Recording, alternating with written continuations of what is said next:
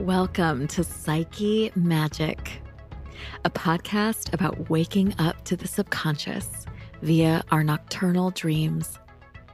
I'm your host, Jordan Hale. I'm a psychotherapist based in Nashville, Tennessee. Together, we'll learn to befriend the unknown and her deep well of wisdom. While aspects of this podcast may feel therapeutic, it is never meant to take the place of therapy.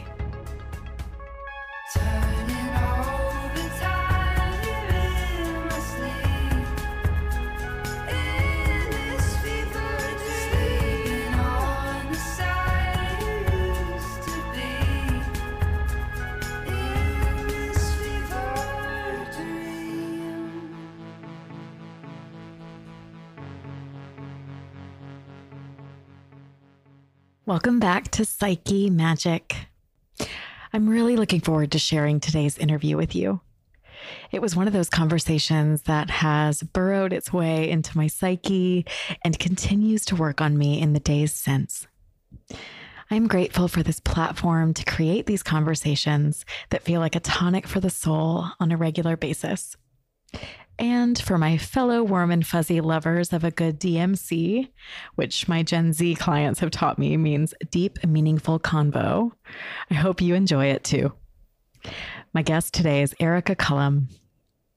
Erica is a certified holistic life and business coach who helps people live more magical lives filled with ease and joy. She also identifies as a 21st century witch, intuitive entrepreneur, steward of planet Earth, and a dedicated partner and parent. Our conversation got me thinking about the notion of purpose and reminded me of James Hillman's acorn theory. This theory states that just as an acorn contains an imprint of an oak tree, each human bears a unique individual energy of the soul, displayed throughout their lifetime and shown in their calling and life's work. While acknowledging the importance of external factors in the blossoming of this seed, Hillman suggests reconnection with a third superior factor beyond the age-old nature versus nurture debate. He states, quote, "We dull our lives by the way we conceive them. We have stopped imagining them with any sort of romance, any fictional flair." So this book also picks up the romantic theme, daring to envision biography in terms of very large ideas such as beauty, mystery, and myth, unquote. He ties this in with Plato's myth of error from the Republic, summarizing as such, quote, "The soul of each of us is given a unique daemon before we are born, and it has selected an image or pattern that we live on earth, a defining image. This soul companion, the daemon, guides us here. In the process of arrival, however, we forget all that took place and believe we come empty into the world. The daemon remembers what is in your image and belongs to your pattern, and therefore the daemon is the carrier of your destiny," unquote. Interestingly, the etymology of the word daemon has shifted over time, from the Greek translating to deity or genius to Latin daemonic, where the meaning shifted to lesser or evil spirit. Quite a leap. I would be interested to see how this echoes cultural and religious shifts happening at the time around the rise of Catholicism, which pronounced all other belief systems to be false and misguided. As a mid-episode segment, I will read a poem from William Butler Yeats, who was famously interested in the concept of the daemon. In July of 1914, Yeats began communicating during seances with a spirit which he called his daemon, one Leo Africanus, a Renaissance geographer and traveler. At Leo's request, through the voice of the medium, Yeats began a written correspondence in which he would write questions and observations to Leo, and Leo would answer through Yeats's hand. This correspondence would prove influential in Yeats's evolving concept of the sources of artistic inspiration as emanating from the interaction between the physical and the spiritual worlds. Hillman makes another point that can feel a bit harder to swallow. that the inevitable accidents and heartbreak of life also belong to the pattern of this acorn image. Erica and I will touch on mutual experiences of grief and loss, including suicide. So please consider this a trigger warning if these are difficult subjects for you at this time. What I can say from my own experiences, as well as my work with clients, is that often the most frightening daemon we can imagine, the experiences we are most terrified of, are the very things that can transform us and help us recommit to our own purpose and authenticity, provided that we have the right support system through this process. Erica and I also speak at length about the notion of conscious parenting, both of literal children as well as each of our own inner child, a part often worked with as part of IFS, internal family systems work in therapy. There is an anonymous quote I love, which says, "The creative adult is the child who survived after the world tried killing them, making them grown up. The creative adult is the child who survived the blandness of schooling, the unhelpful words of bad teachers, and the naysaying ways of the world." Unquote.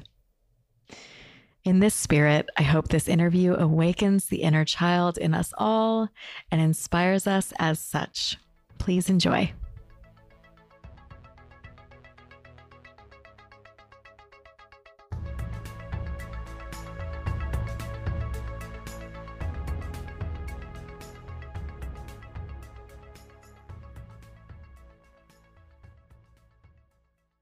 All right, Erica Cullum, welcome to Psyche Magic. Hi. Hi, Jordan. Thank you so much for having me. Oh, I am so excited that you wanted to do this, Erica. I'm a big fan of yours. And so it's an honor that you wanted to be on the pod. So thank you. Absolutely. I love to talk. So anytime anyone's like, will you come talk about things that you like? I'm like, yes, please. I would love to do that. Why, yes, I will do that. I will do that. That's awesome. Yay. Me too. I feel the exact same way. That's why I have a podcast. Exactly. It's hilarious because as a kid, I was like painfully shy and hated speaking in front of anyone. But, time moves on and I got over that. So yeah, here we are. I love that. I definitely had a similar kind of journey. I've had more of phases. Like for me, when I was a kid, I was very exuberant, like very outgoing, very much a performer. And then more in my kind of teen years, I got more withdrawn. There were some difficult times. There was some trauma. I went in my shell. Mm-hmm. And I'd say in the last few years, I've been coming back out. So it feels good. It's good to have you out here. Yay! Thanks, Erica. Absolutely. All right. So let's dig in. I know we have a lot to talk about. Okay. I would love to pull a tarot card for you first, if you're down. Yes, please do. Yay. Okay, let's see what comes up. Pulling cards is one of my favorite rituals, so always up for that. Mine too. This is just guidance for our conversation and just a little bit of direction, just revealing what we need to see and what will be helpful to us. So, okay. Let's see what comes up. Got it. Oh, yes. Yes, Erica. Oh. Okay, this is cool. Ooh, Queen of Pentacles. Queen of Pentacles. We love to see her, Erica. I do love queens. We are a big fan of queens on this show. Oh yeah. Okay, I have thoughts, but do you have any like associations with this card? Does it bring up anything for you right away?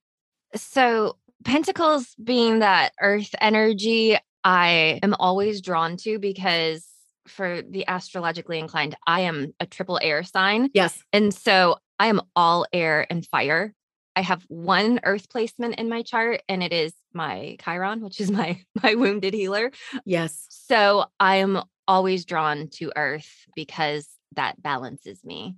Mm-hmm. So, and that queen regal energy, I love anyway. So I'm here for Queen of Pentacles. Yes, me too. I should describe this card just briefly for the listeners if they're not familiar. So, this is a really beautiful, like lush earth scene. So, there's a woman seated on a throne. There's a beautiful, like mountainous and river landscape behind her. She's surrounded by flowers and garden and earth. There's symbols of like flowers and cherubs and mythical creatures all over her throne. She's holding a pentacle in her hands, almost in sort of like a motherly kind of nurturing way. Yes, very motherly, just lovingly gazing down. Yes, exactly. Exactly. It's got that Mother Mary archetype kind of vibe. Mhm. And, from what I have learned and studied about this card, Erica, this is the archetype and the figure of the working mother, of the conscious parent. And that's so interesting because Erica is a parent and Erica is sort of the embodiment of that like very conscious, very connected parent. And I think that this card is reflecting that back to you, Erica. So I think that's really Yeah, cool. absolutely. And I'd been thinking a lot recently. It's been about a year and a half since I had someone do a shamanic journey for me. Oh, can you tell us what that is, Erica? Because I am familiar with the term, but I don't know like explicitly what that means. So I think there's probably just like anything in this realm, there's different ways that different people do it. But basically, someone energetically traveled to the lower world on my behalf and kind of asked Okay. my question, which was about my purpose, Yeah. to talk to spirit guides, whomever is there, which I know probably sounds a lot to people that aren't into these things, which would have been me a few years ago. But I knew someone in my energy work class. Yeah. She was learning about this. And so she was offering, I was like, I'm always up for trying anything, right? Like curious. So curious. And Yeah. if it resonates, it does. And if it doesn't, then there's nothing there. And so I wasn't even there. She, this was something that she got my consent for. She did on my behalf and then kind of told me what happened there. But it was really interesting because I had asked her, my one question was about my purpose. And she said that she, went and she had been met by this baboon figure that was like one of my guides. And he took her to like this island where it was like this forest and there was like these huge motherly statues. And she was Wow. like, you got the sense or the messages that you are here to speak up for the voiceless, like for future generations, for the land, and maybe to help people connect more with their kids or to help kind of how we can raise children, how we can nurture our children to be more conscious of taking care of themselves, taking care of the land. Yeah. And I'd forgotten about that because that happened, almost 2 years ago. But it's recently come back up into my awareness because when she told me that, I was in a different space and I was like, okay, that's cool. I don't know what I'm going to do with that. And Wow. it's just been recently where a lot of that's been coming back into play where I've started incorporating more parenting and my experience as a parent into my work and the things that I talk about. And then I remembered that shamanic journey. I was like, oh, yeah, someone told me a while ago that that was part of what I'm doing. So, yeah. Erica, that is so beautiful. That's incredible. The way that that kind of image and that experience can work on you over time. And it might mean one thing when you first encounter it, and then it Mhm. might shape shift and take on a greater meaning. And that's really Absolutely. powerful. Yeah. Yeah. It's definitely one of those things like when it happened and she was telling me about it, I got like truth chills. I was like, ooh, there Yes, is something in there. Also at the same time, I was like, I don't know what to do with that. exactly.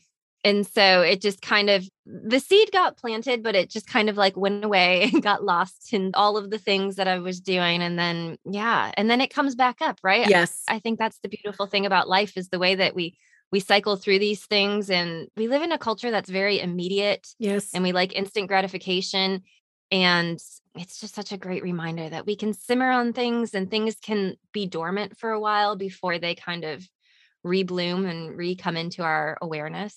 So, Absolutely. there's more that I want to say about the Queen of Pentacles, but I know that there will be more moments in the conversation where she comes back. And right now, what I want to say is that the place that you're leading me is drawing me into this idea of why I love working with dreams so much and why I encourage people to work with and track their dream symbols over time, because dream work is extremely powerful and gratifying, but it is almost never immediate. Like it's almost never straightforward or cut and dry. These symbols work on us and, germinate and marinate in our psyches over time. It's just the way it is. And it's such a lesson for us, like you said, especially in a culture where we're just not trained to give things that kind of time and focus. Yeah. So yeah, just needed to say that. Absolutely. And I'm grateful to you for existing, for having this podcast, just to encourage me to pay more attention to my dreams. I know when we were talking last week, the day before we spoke, I had pulled a card telling me I needed to pay attention to my dreams. And so that day I got out a little journals and bulk. Me too. I hoard them. Yeah. So I have a case of them. And so I got a new one out and I was like, this is my dream one. I keep it by my bed. And I've been really, I was like, oh, this is perfect timing because I'm talking to Jordan. We're doing this dream thing. And I've been thinking about it more and trying to pay attention more too, because like I said, I'm very airy. There's a neurodivergence. So my brain always has like 700 tabs open anyway, and things get lost in there. Even if I don't write it down, just taking a couple moments, like when I wake up, to like consciously think about it and be like, what was that? Like, what just happened? Just kind of like piecing it together. And it's been really interesting, even, just in the past week. Okay. Kind of like noticing the people that show up or like the energy that shows up in the dream. I think dreams are such a powerful way for our brains to process things, like when all of the logic and the practicality is shut down, right? Like our body literally kind of paralyzes itself. It's like, you're going to rest now. And then our dreams just kind of, our brain can just kind of go wild and explore all of these things that our thinking brains wouldn't let it normally while we're awake. Exactly. It is a very sort of free form, almost more childlike form of processing, for sure. Yeah. All of that kind of logical way of the world is, like you said, shut down.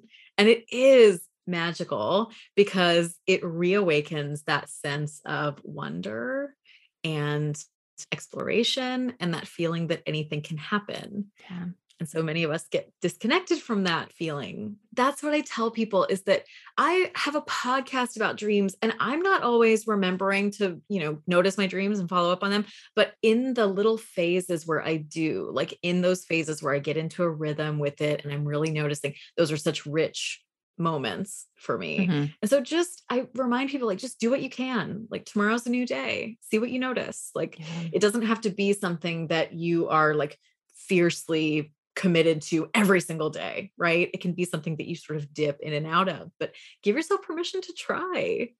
Absolutely. And I was actually reading this Twitter thread last night about building wealth. They were talking about, like, obviously wealth isn't just money. I'm glad you said that though, Erica. Yeah.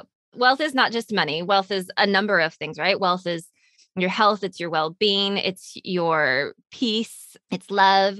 But the whole thought also was that, wealth builds on compound interest, right? It's not like these big payoffs. It's these little bits over long periods of time.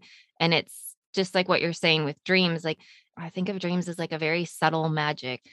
Sometimes you might have like this aha moment in a dream, right? Where it's like things just kind of fall into place. But a lot of times it's us figuring out these little bits of things like over time. And it's not until we maybe are able to pause and reflect back on an extended period of time where we're like, oh yeah, like I see it now. So there's something so profound about that, but it takes us being patient with ourselves to recognize it. I completely agree. And I'm coming back to Queen of Pentacles now because I think that this is a card that is about abundance and security, like the security that having that kind of wealth of spirit that you're talking about brings us. And I really do think that letting an image work on you over time, going back and being able to look at the way that that has evolved, it can make you feel very connected. Like it can make you feel very grounded and tuned in. And so I was talking about this with someone recently, like even if you do not practice any specific spiritual paradigm, that feeling of connection is inherently spiritual. So, oh yeah, absolutely. I think people get turned off a little bit by some people, right? I definitely did for a while, the spiritual thing, because it's not understandable. I personally, as I've gotten more and more into it, I see science and spirituality as two sides of the same coin. And the things that are more spiritual now are just things that science hasn't caught up with yet to understand. But I think someday we will. It's a false dichotomy. It's not opposites. Yeah. Yeah. It's two sides of the same coin. I agree. Yeah. There's just something so powerful in getting curious and being open to, you don't have to understand how it works. I think that's the flip side of the spirituality thing is science is a little bit more, and I'm very much like this, like I need to know how things work before I can trust them, use them, understand them. And I've really had to release some of that, right? And surrender to some of that as I've gotten into some of these more esoteric modalities that I love now. And, it's one of those things I was like, okay, I don't necessarily understand how this works, but I know that it does. And I know that it resonates for me. So I'm going to go with it. Yeah. Me too. I come from a background of like fundamentalist religion. So just like it's the other side of that dichotomy that we're talking about, where it's like, ignore science, ignore your intuition, ignore the evidence of your eyes and ears, and instead believe this prescribed idea. And so I can see the downfall of going too far on either side. Oh, yeah. No matter what you believe, you have to be able to trust yourself. So, yeah. I think that's one of the most disappointing things about our culture is that people are taught from a very young age not to trust themselves. When really at the end of the day, like this is all you have is you in this meat suit. Like you've got to, just feel like that's so important for us to at least feel comfortable enough in ourselves that we listen to ourselves first, because we have our own, our own security system, our own GPS, like everything. Humans are innately built to survive. And while I strongly believe that we need to be connected and that we are meant to be, in community with each other, I'm a very big advocate for people trusting themselves and listening to their own intuition and practicing getting in touch with that, because, similarly to you, I was not taught to listen to myself as a kid. And I think that's such a huge disservice. Yeah. We're going to talk more about like conscious parenting. I have shared with listeners that I'm in that phase of my life where I'm considering whether I want to become a parent, and talking with people who are taking that journey like really seriously and not just as a given feels really important to me. So we will talk about that more. Okay. But I want to talk more about your dreams. Okay. So tell me more about kind of dream moments that you've had maybe that have felt, important or meaningful, anything that you want to share there. Yeah. So I think, when I was thinking about this, and as someone that has not always paid close attention to dreams, yes, the most relevant thing that I could think of as far as like dream moments were almost 10 years ago, my best friend lost her battle with depression and died by suicide. And that just like wrecked me. Right. And so, Erica, I can't imagine. I'm so sorry. Yeah. So it took a long time to process that. Of course. And I'd experienced death in other ways with like grandparents and other people that I knew, but never never like that, right? Never. Absolutely. Never like that. And so completely different. Yeah. So I remember my husband, he had a friend pass away really suddenly too when he was younger. Okay. It was always one of those things where people talk about like, oh, people come to you in your dreams. And I was like, that's never happened to me. Yeah. Like I can't relate to that idea. I was like, that's never happened. Like, my grandparents who I adored, no one ever came to me in my dreams. But my husband had a thing where his friend had come to him in a dream once. And I was like, oh, that's so interesting. And I was like, I don't know if that'll ever happen to me. And like months later, she did. And it was like one of those things where we were just hanging out and everything was so normal. And then in the middle of it, like I was still asleep and I was still dreaming, but I realized that this was a dream. Yes. And it was just, I think it was the first time that it ever happened to me where I was like, I am dreaming, but I'm aware that I am dreaming and that this is not real. There was a lucid moment of, I'm aware now. Mm-hmm. I'm aware now. Yeah. And so that was really interesting. And then I was like, freaking out. I was like, oh my gosh, what happened? I was like, you're not here. And she was like, yep, I'm not. It's okay. She's like, you're right. That's true. Yeah. It was really interesting. I woke up crying. Yes, of course. Yeah, that actually happened a couple times. Really? Yeah, which is definitely the most powerful dreams I've ever had, right? Where like absolutely unconsciously or consciously kind of making those connections. Yes. So that was interesting. Mm-hmm. And I finally got right where people were like, oh yeah, they come to you in your dreams. And I was like, I really had thought that was just a load of rubbish for the longest time, but I get it now. Yeah, I've experienced that now. And it sounds like, Erica, that this was an important part of your processing, like of that event. Yeah, definitely. I think in any situation where people feel like maybe there was something that they could have done. Yes, Erica. Yes. There's like a guilt there that you have to process. Yes. And so I definitely think that my being was doing that in ways that I couldn't do logically when I was awake. I see. Oh, that makes so much sense.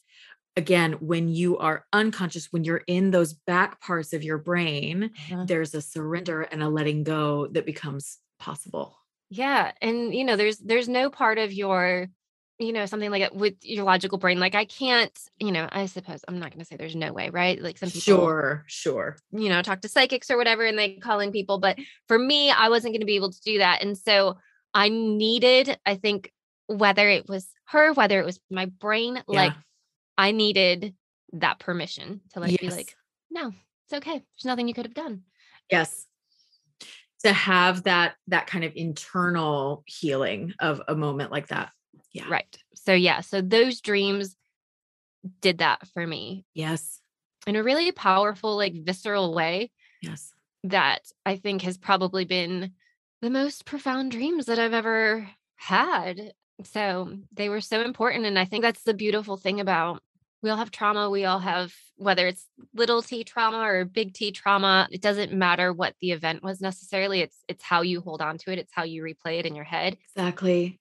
The stories that you tell yourself about it that might need to be adjusted. Right. And I think there's something about in that dream space where we are able to kind of surrender and that it can be as easy, kind of letting yourself figure it out when you're dreaming a little bit. Yes. I really appreciate you sharing that with us, Erica. I know I can see, like, just in your face how sensitive it is. I want to sort of just share and relate that I've been there. Like, I've lost people to suicide and it is so incredibly painful.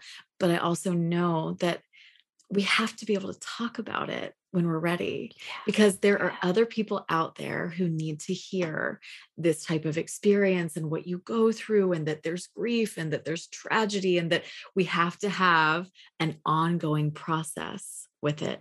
Oh yeah. It's not something that we can, deal with quickly. It's something that has to unfold over time and teach us lessons over time.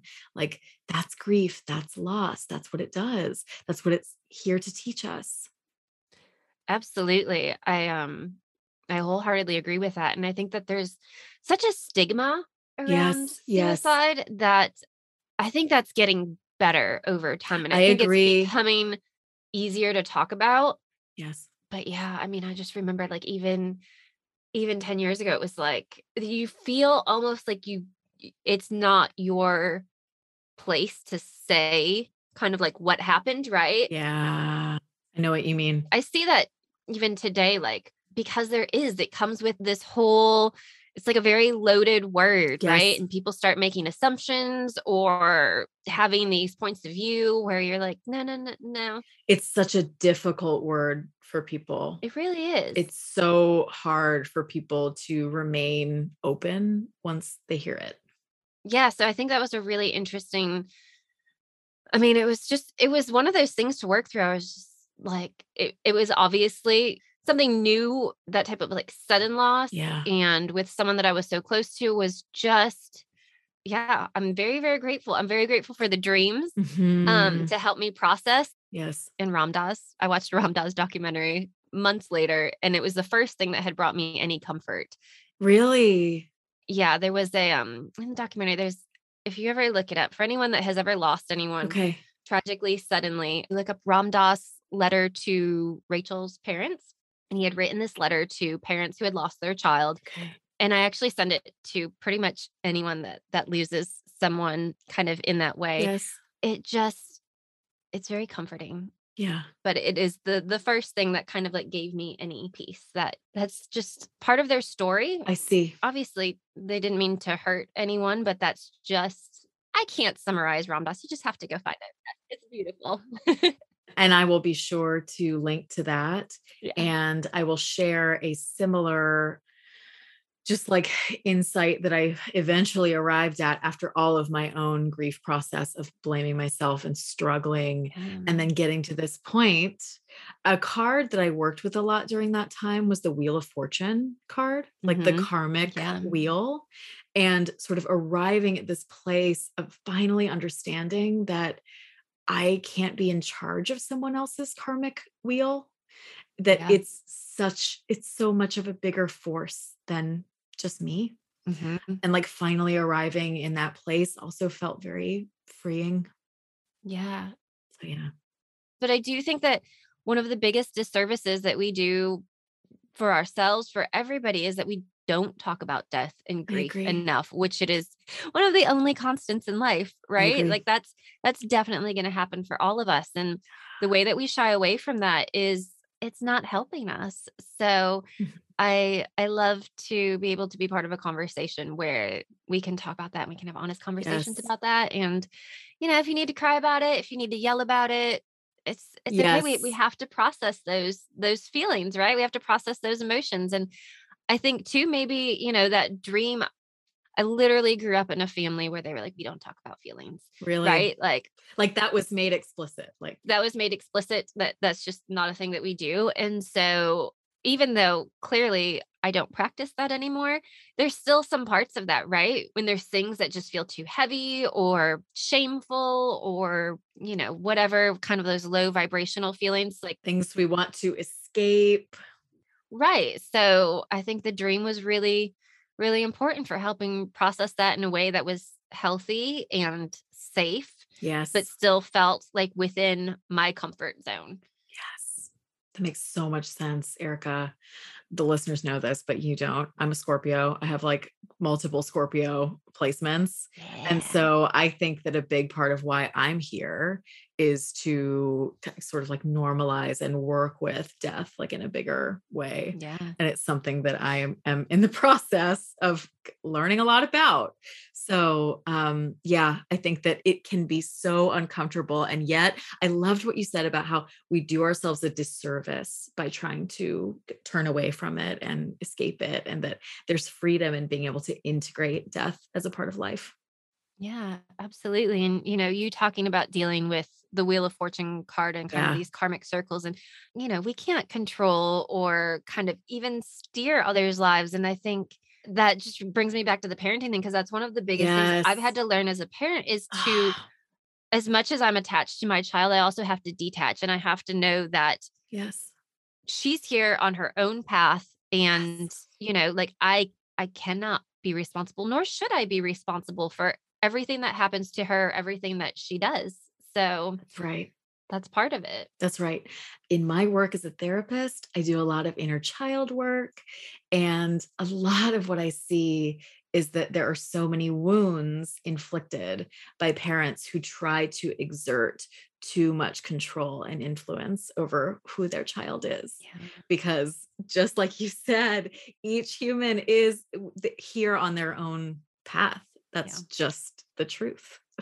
It really is. And I talk about my child and my experience as a parent because, and I always say this because whether or not you have a child, you know a child, right? You are, whether you realize it or not, you are influencing them, but also whether or not you have a child, you have an inner child. Like you have these parts of yourself that whether you're conscious of it or not, you revert back to your childhood and the way that you learned something or the way that something felt when this happened to you. And yes, it will be with you forever. Yeah. And so paying attention to that is really important. And it's really interesting because half of my social circle have chosen not to have children. Okay. But a lot of them, the more we talk about it, like they'll start following like the conscious parenting, Instagrams or something, because they're like, oh, this is actually, it's helping me understand why I am the way that I am now, learning either ways that their upbringings were very supportive or maybe not very supportive, and just kind of how they can talk to themselves differently or how they can kind of like reframe what happened to them and heal those parts that maybe didn't get the love and nurturing that they would have liked or needed at the time. Yes. Yes. I encourage all of my clients that we are all a parent to our inner child. Like that is a really important role that we step into as adults. Yeah. And as I sit with the question of whether or not I want to be a literal parent, like bear my own child, I remember that I'm already a parent. We'll see. Yeah, absolutely. Yeah. On that note, we're going to take a quick break and we'll be right back.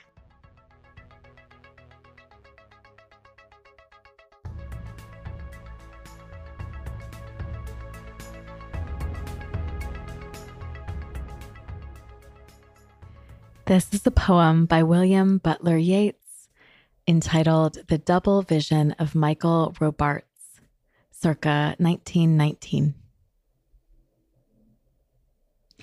On the gray rock of Cashel, the mind's eye has called up the cold spirits that are born when the old moon is vanished from the sky and the new still hides her horn. Under blank eyes and fingers never still, the particular is pounded till it is man. When had I my own will? Oh, not since life began. Constrained, arraigned, baffled, bent and unbent by these wire-jointed jaws and limbs of wood, themselves obedient, knowing not evil and good. Obedient to some hidden magical breath. They do not even feel, so abstract are they, so dead beyond our death, triumph that we obey. On the gray rock of Cashel, I suddenly saw a sphinx with woman breast and lion paw, a Buddha, hand at rest, hand lifted up that blessed. And right between these two, a girl at play, that it may be had danced her life away. For now being dead, it seemed that she of dancing dreamed.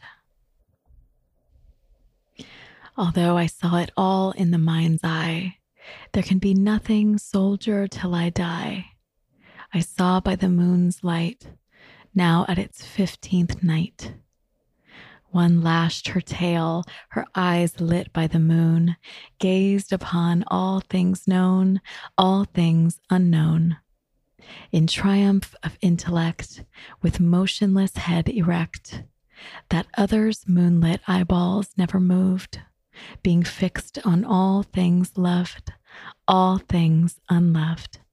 Yet little peace he had, for those that love are sad. Oh, little did they care who danced between, and little she by whom her dance was seen, so that she danced. No thought, body perfection brought. For what but eye and ear silence the mind within the minute particulars of mankind? Mind moved, yet seemed to stop, as 'twere a spinning top. In contemplation had those three so wrought upon a moment, and so stretched it out, that they, time overthrown, were dead, yet flesh and bone. I knew that I had seen at last, that girl my unremembering nights hold fast, or else my dreams that fly, if I should rub an eye, and yet in flying fling into my meat a crazy juice that makes the pulses beat.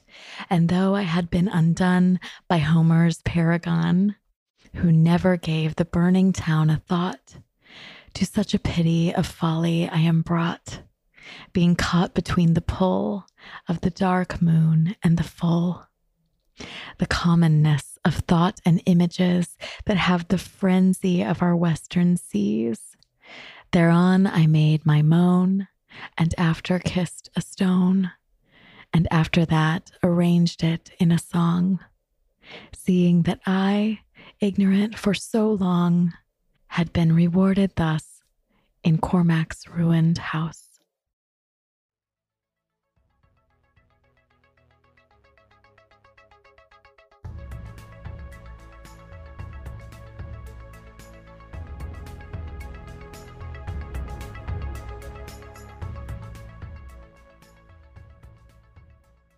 Erica, is there anything else that you want to share about sort of dream life or even your child's dream life? Like, is there anything interesting happening there?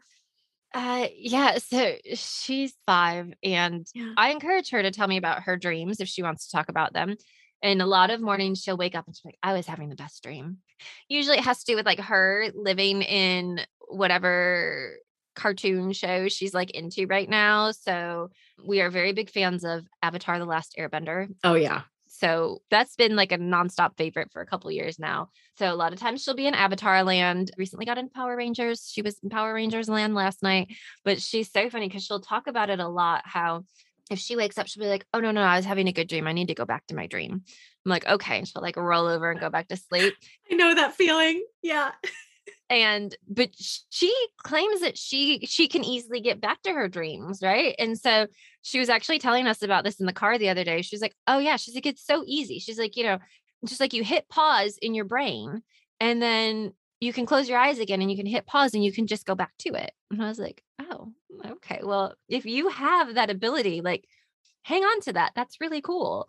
She has scary dreams sometimes too, which are not as fun. And she'll talk about that. And so I dub myself like a 21st century witch. And so we make potions. Like I have a little satchel of mugwort under my pillow. We write down like, what are things that you want to let go of? And she's always done this with us, even, if she's just scribbling or drawing pictures or whatever. But, some of the things that she was letting go of were some of her bad dreams that she still remembers. So we'll put them in our little bonfire. Excellent. I don't know. It's been really fun. Like, cause she likes talking about her dreams. So too, in the waking world, to talk about them, when we have a bad dream, to physically kind of try to dispel that energy or alchemize it into, something else, whether we burn it or whatever else. And, having our little dream pillows, she still sleeps with us. So my pillow is her pillow. So, we've got that under there. So that's for our good dreams. But yeah, it's really fun. And I'm happy to encourage that because I don't know. I grew up in a space where dreams were not appreciated. Like dreams were kind of silly. Okay. Like dismissed, like. Yeah, like they're not a big deal. Whether it was like your actual dreams you had while you were sleeping, or people talk about dreams too as just like these aspirations. Oh, sure. And so, yeah, dreams are always just kind of, I came from a very like practical, conservative, like that doesn't make sense. I'm with you. That's not practical. You don't have to pay any attention to that. And so definitely swing very much the other way now in my parenting. I'm like, tell me about your dreams. Like, what was happening? What did you love about it? What was scary about it? Because it is, regardless of what we believe about a dream's function, the one thing that we can't deny is that it's experiential. Like, yeah, I'm having this physiological and mental experience while I'm asleep. Like you mentioned, waking up crying from a dream, and that will happen to me often, right? Like my body is still having this experience, and it can be helpful to process it. Absolutely. And yeah, I mean, that was totally new to me because I'm not a watery person. Yeah. I don't have tears a lot. So for me, for like my body to be like, no, you need to release this. You need to process this. You need to release this. We're going to do it for you. Yeah. When you're not paying attention. Yeah. So I was like, oh, okay. Yeah, I guess I do. So it's helped me, right? Like having a kid is just like having a little mirror walk around with you all the time. I love when people put it that way, that even though I've never experienced it, that makes so much sense to me. I mean, that's how kids learn. They're just little sponges, right? And so they pick up on everything. She hears everything. She takes everything in, and then she reflects it back. She gives it back and with her own little twist. It's really interesting to see the world like that. And I think talking about that kind of child-led thing, she's into dreams. She wants to talk about dreams. All right, cool. Let's do that. Let's see where that goes. And I hope that practice serves her well, throughout her life, that she's aware and paying attention to these things that, just like we were talking about. I think there's information in these dreams, right? There's healing, there's processing, there's maybe things that our logical brains aren't picking up on. And so I think that there's stuff in there that is really beneficial for us to pay attention to if we're willing to be curious and just give them a pause and give them a moment of reflection. So, yeah, like by teaching awareness of our dream lives, we're also just teaching like mindfulness skills in general, like learning to be still and pay attention. Yeah. And we know how valuable that is actually empirically, scientifically. So just another avenue to that. Yeah. I love that your daughter has also kind of tapped into this ability, like she said, pressing pause and then putting herself back into a dream state. My intuitive take on that, not knowing her or knowing the situation, is that there's sort of that power of like thought and belief, like her kind of knowing and believing that she can do that lets her do it. Yeah. Yeah, absolutely. I can do it because I know I can. Right. And I think too, like as kids, so many like shows and books and movies are all about magic and are all about these things that as adults we're like, that's not possible. But as kids, that's what we feed to our children. And then we try to tell them that that's not real. And so we're very much the opposite. We're like, you know what? Maybe that is real. Maybe we can do that. Maybe we just need to practice that some more. So yeah, even I did some energy work training a couple years ago. And so, it'd be one of those things where it'd be like, okay, we're going to go out to the garden and we are going to like give this energy to the plants. We're going to like help them grow. And, we see it in movies, like we're watching Star Wars and, they have the Force and they're healing people and whatever else. It's like, oh yeah, maybe we can do that. Maybe we don't shoot green light out of our hands, but there's something to that. And there is science behind that, right? There's quantum entanglement. There are these things that we don't necessarily know exactly how they work, but we just know that there are tangible, recordable things where when I was a kid, it was thoughts and prayers, right? And there was prayer chains, but there is something about holding space for people in that way and just sending love or sending healing, sending whatever, that it can make actual like quantable differences. Exactly. So, I know. Yeah. No matter what sort of paradigm you use or what you call it, those forces are real. I think that's why we continue to like feed our children these stories, is because deep down, maybe even unconsciously, archetypally, I think that we all really know and want to believe in that. And I think that there's a lot of just hardenedness and defensiveness that I see as people get older, as they walk through like a wounded world, that can push thoughts away. And it can feel hard to maintain that belief as adults. Yeah. And so for me, like rediscovering that has been extremely healing for my inner child and also otherwise. Yeah. I mean, and that's the thing too, like when we talk about magic at our house, like, I think it's magic that a tiny seed has everything it needs to grow into a giant plant or a tree or whatever else. Like that's magic at our house. Yes. It's magic when we want to do something or whatever we want to happen. It's like, oh, we want cookies. And then like a neighbor drops off cookies the next day. Like those kinds of things are magic at our house. And so we're like, yeah, no, we can do that. Yeah. And we can talk about that. And even though they might not happen, is shown on a kid's cartoon or something like that, like why couldn't they be possible? Exactly. So. Like making space to let those little moments, those little synchronicities in. Yeah. Because it's exciting. I love that, Erica. I'm very just touched and inspired by that. So thank you. Yeah. Okay. We are, already coming up on the end of time, which is crazy, but please, Erica, teach us a little bit more about just your work and what you're up to and like how listeners can follow along and engage with you, because I know they're going to want to. So, well, thank you. My business is called Collective Commons. It's been going through quite a transformation over the past couple of years as I've been transforming. But that's the beauty of owning your own business, right? So I actually worked with startups for a long time, and I've always worked in places where I am with a lot of people, and I naturally just kind of became the motherly glue type figure. My office always kind of became like unofficial talk it out space. I love that. Like even way before I was a mom, like I was always usually with a lot of men too. Like I lived on a tour bus for a couple of years with a band doing tour managing.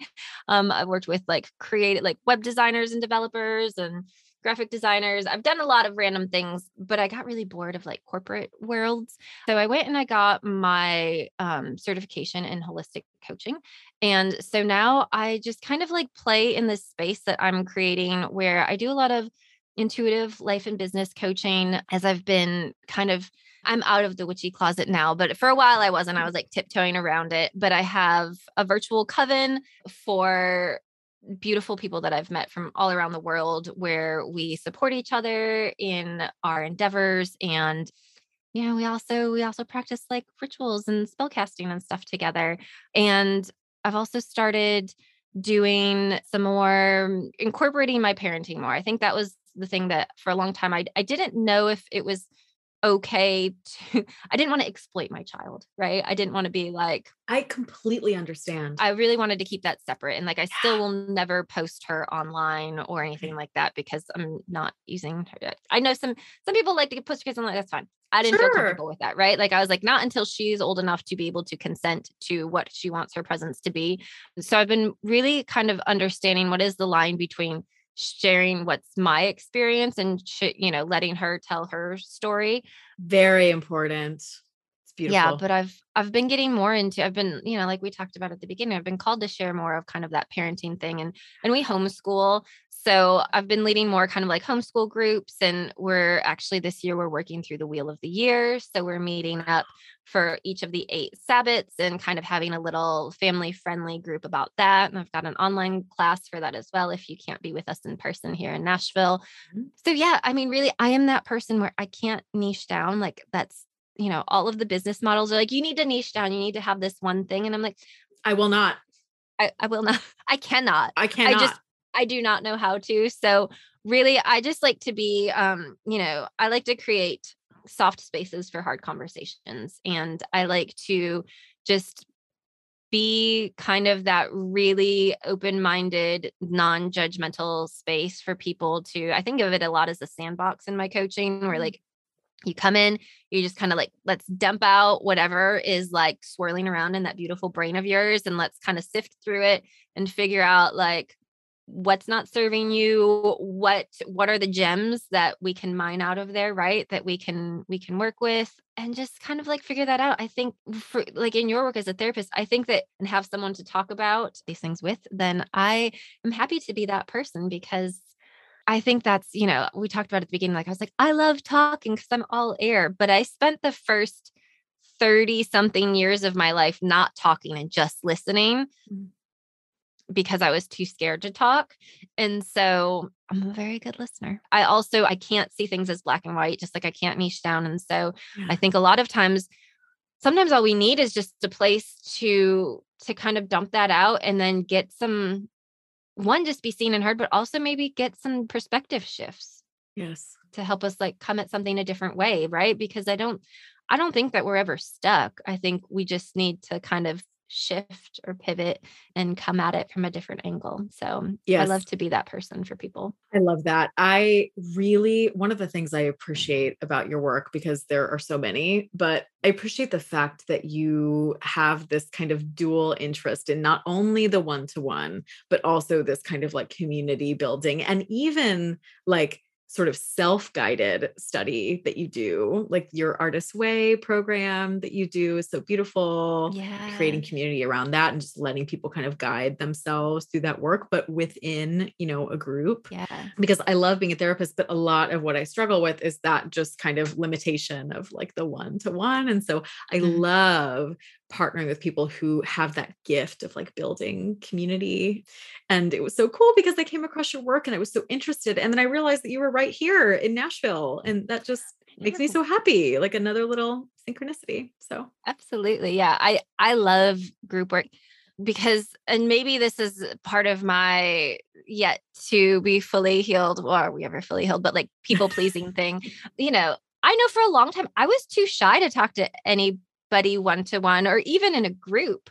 And so I needed to do things on my own, like self-paced, and kind of figure it out on my own until I felt comfortable enough being around other people. And then I remember when I went to my coach training and I walked into a room and it was just a circle of chairs. And I was like, oh no. I was like, what did I get myself into? I don't know why I thought that I was going to be able to learn how to be a coach without having to talk about my own stuff. But I was like, oh, this is not what I thought I was doing.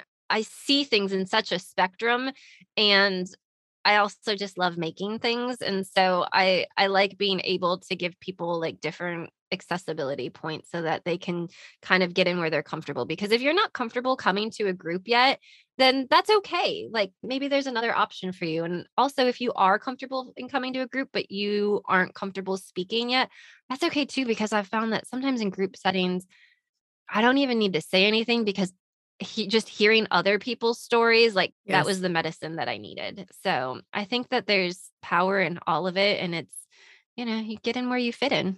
That's right. Oh, I love that.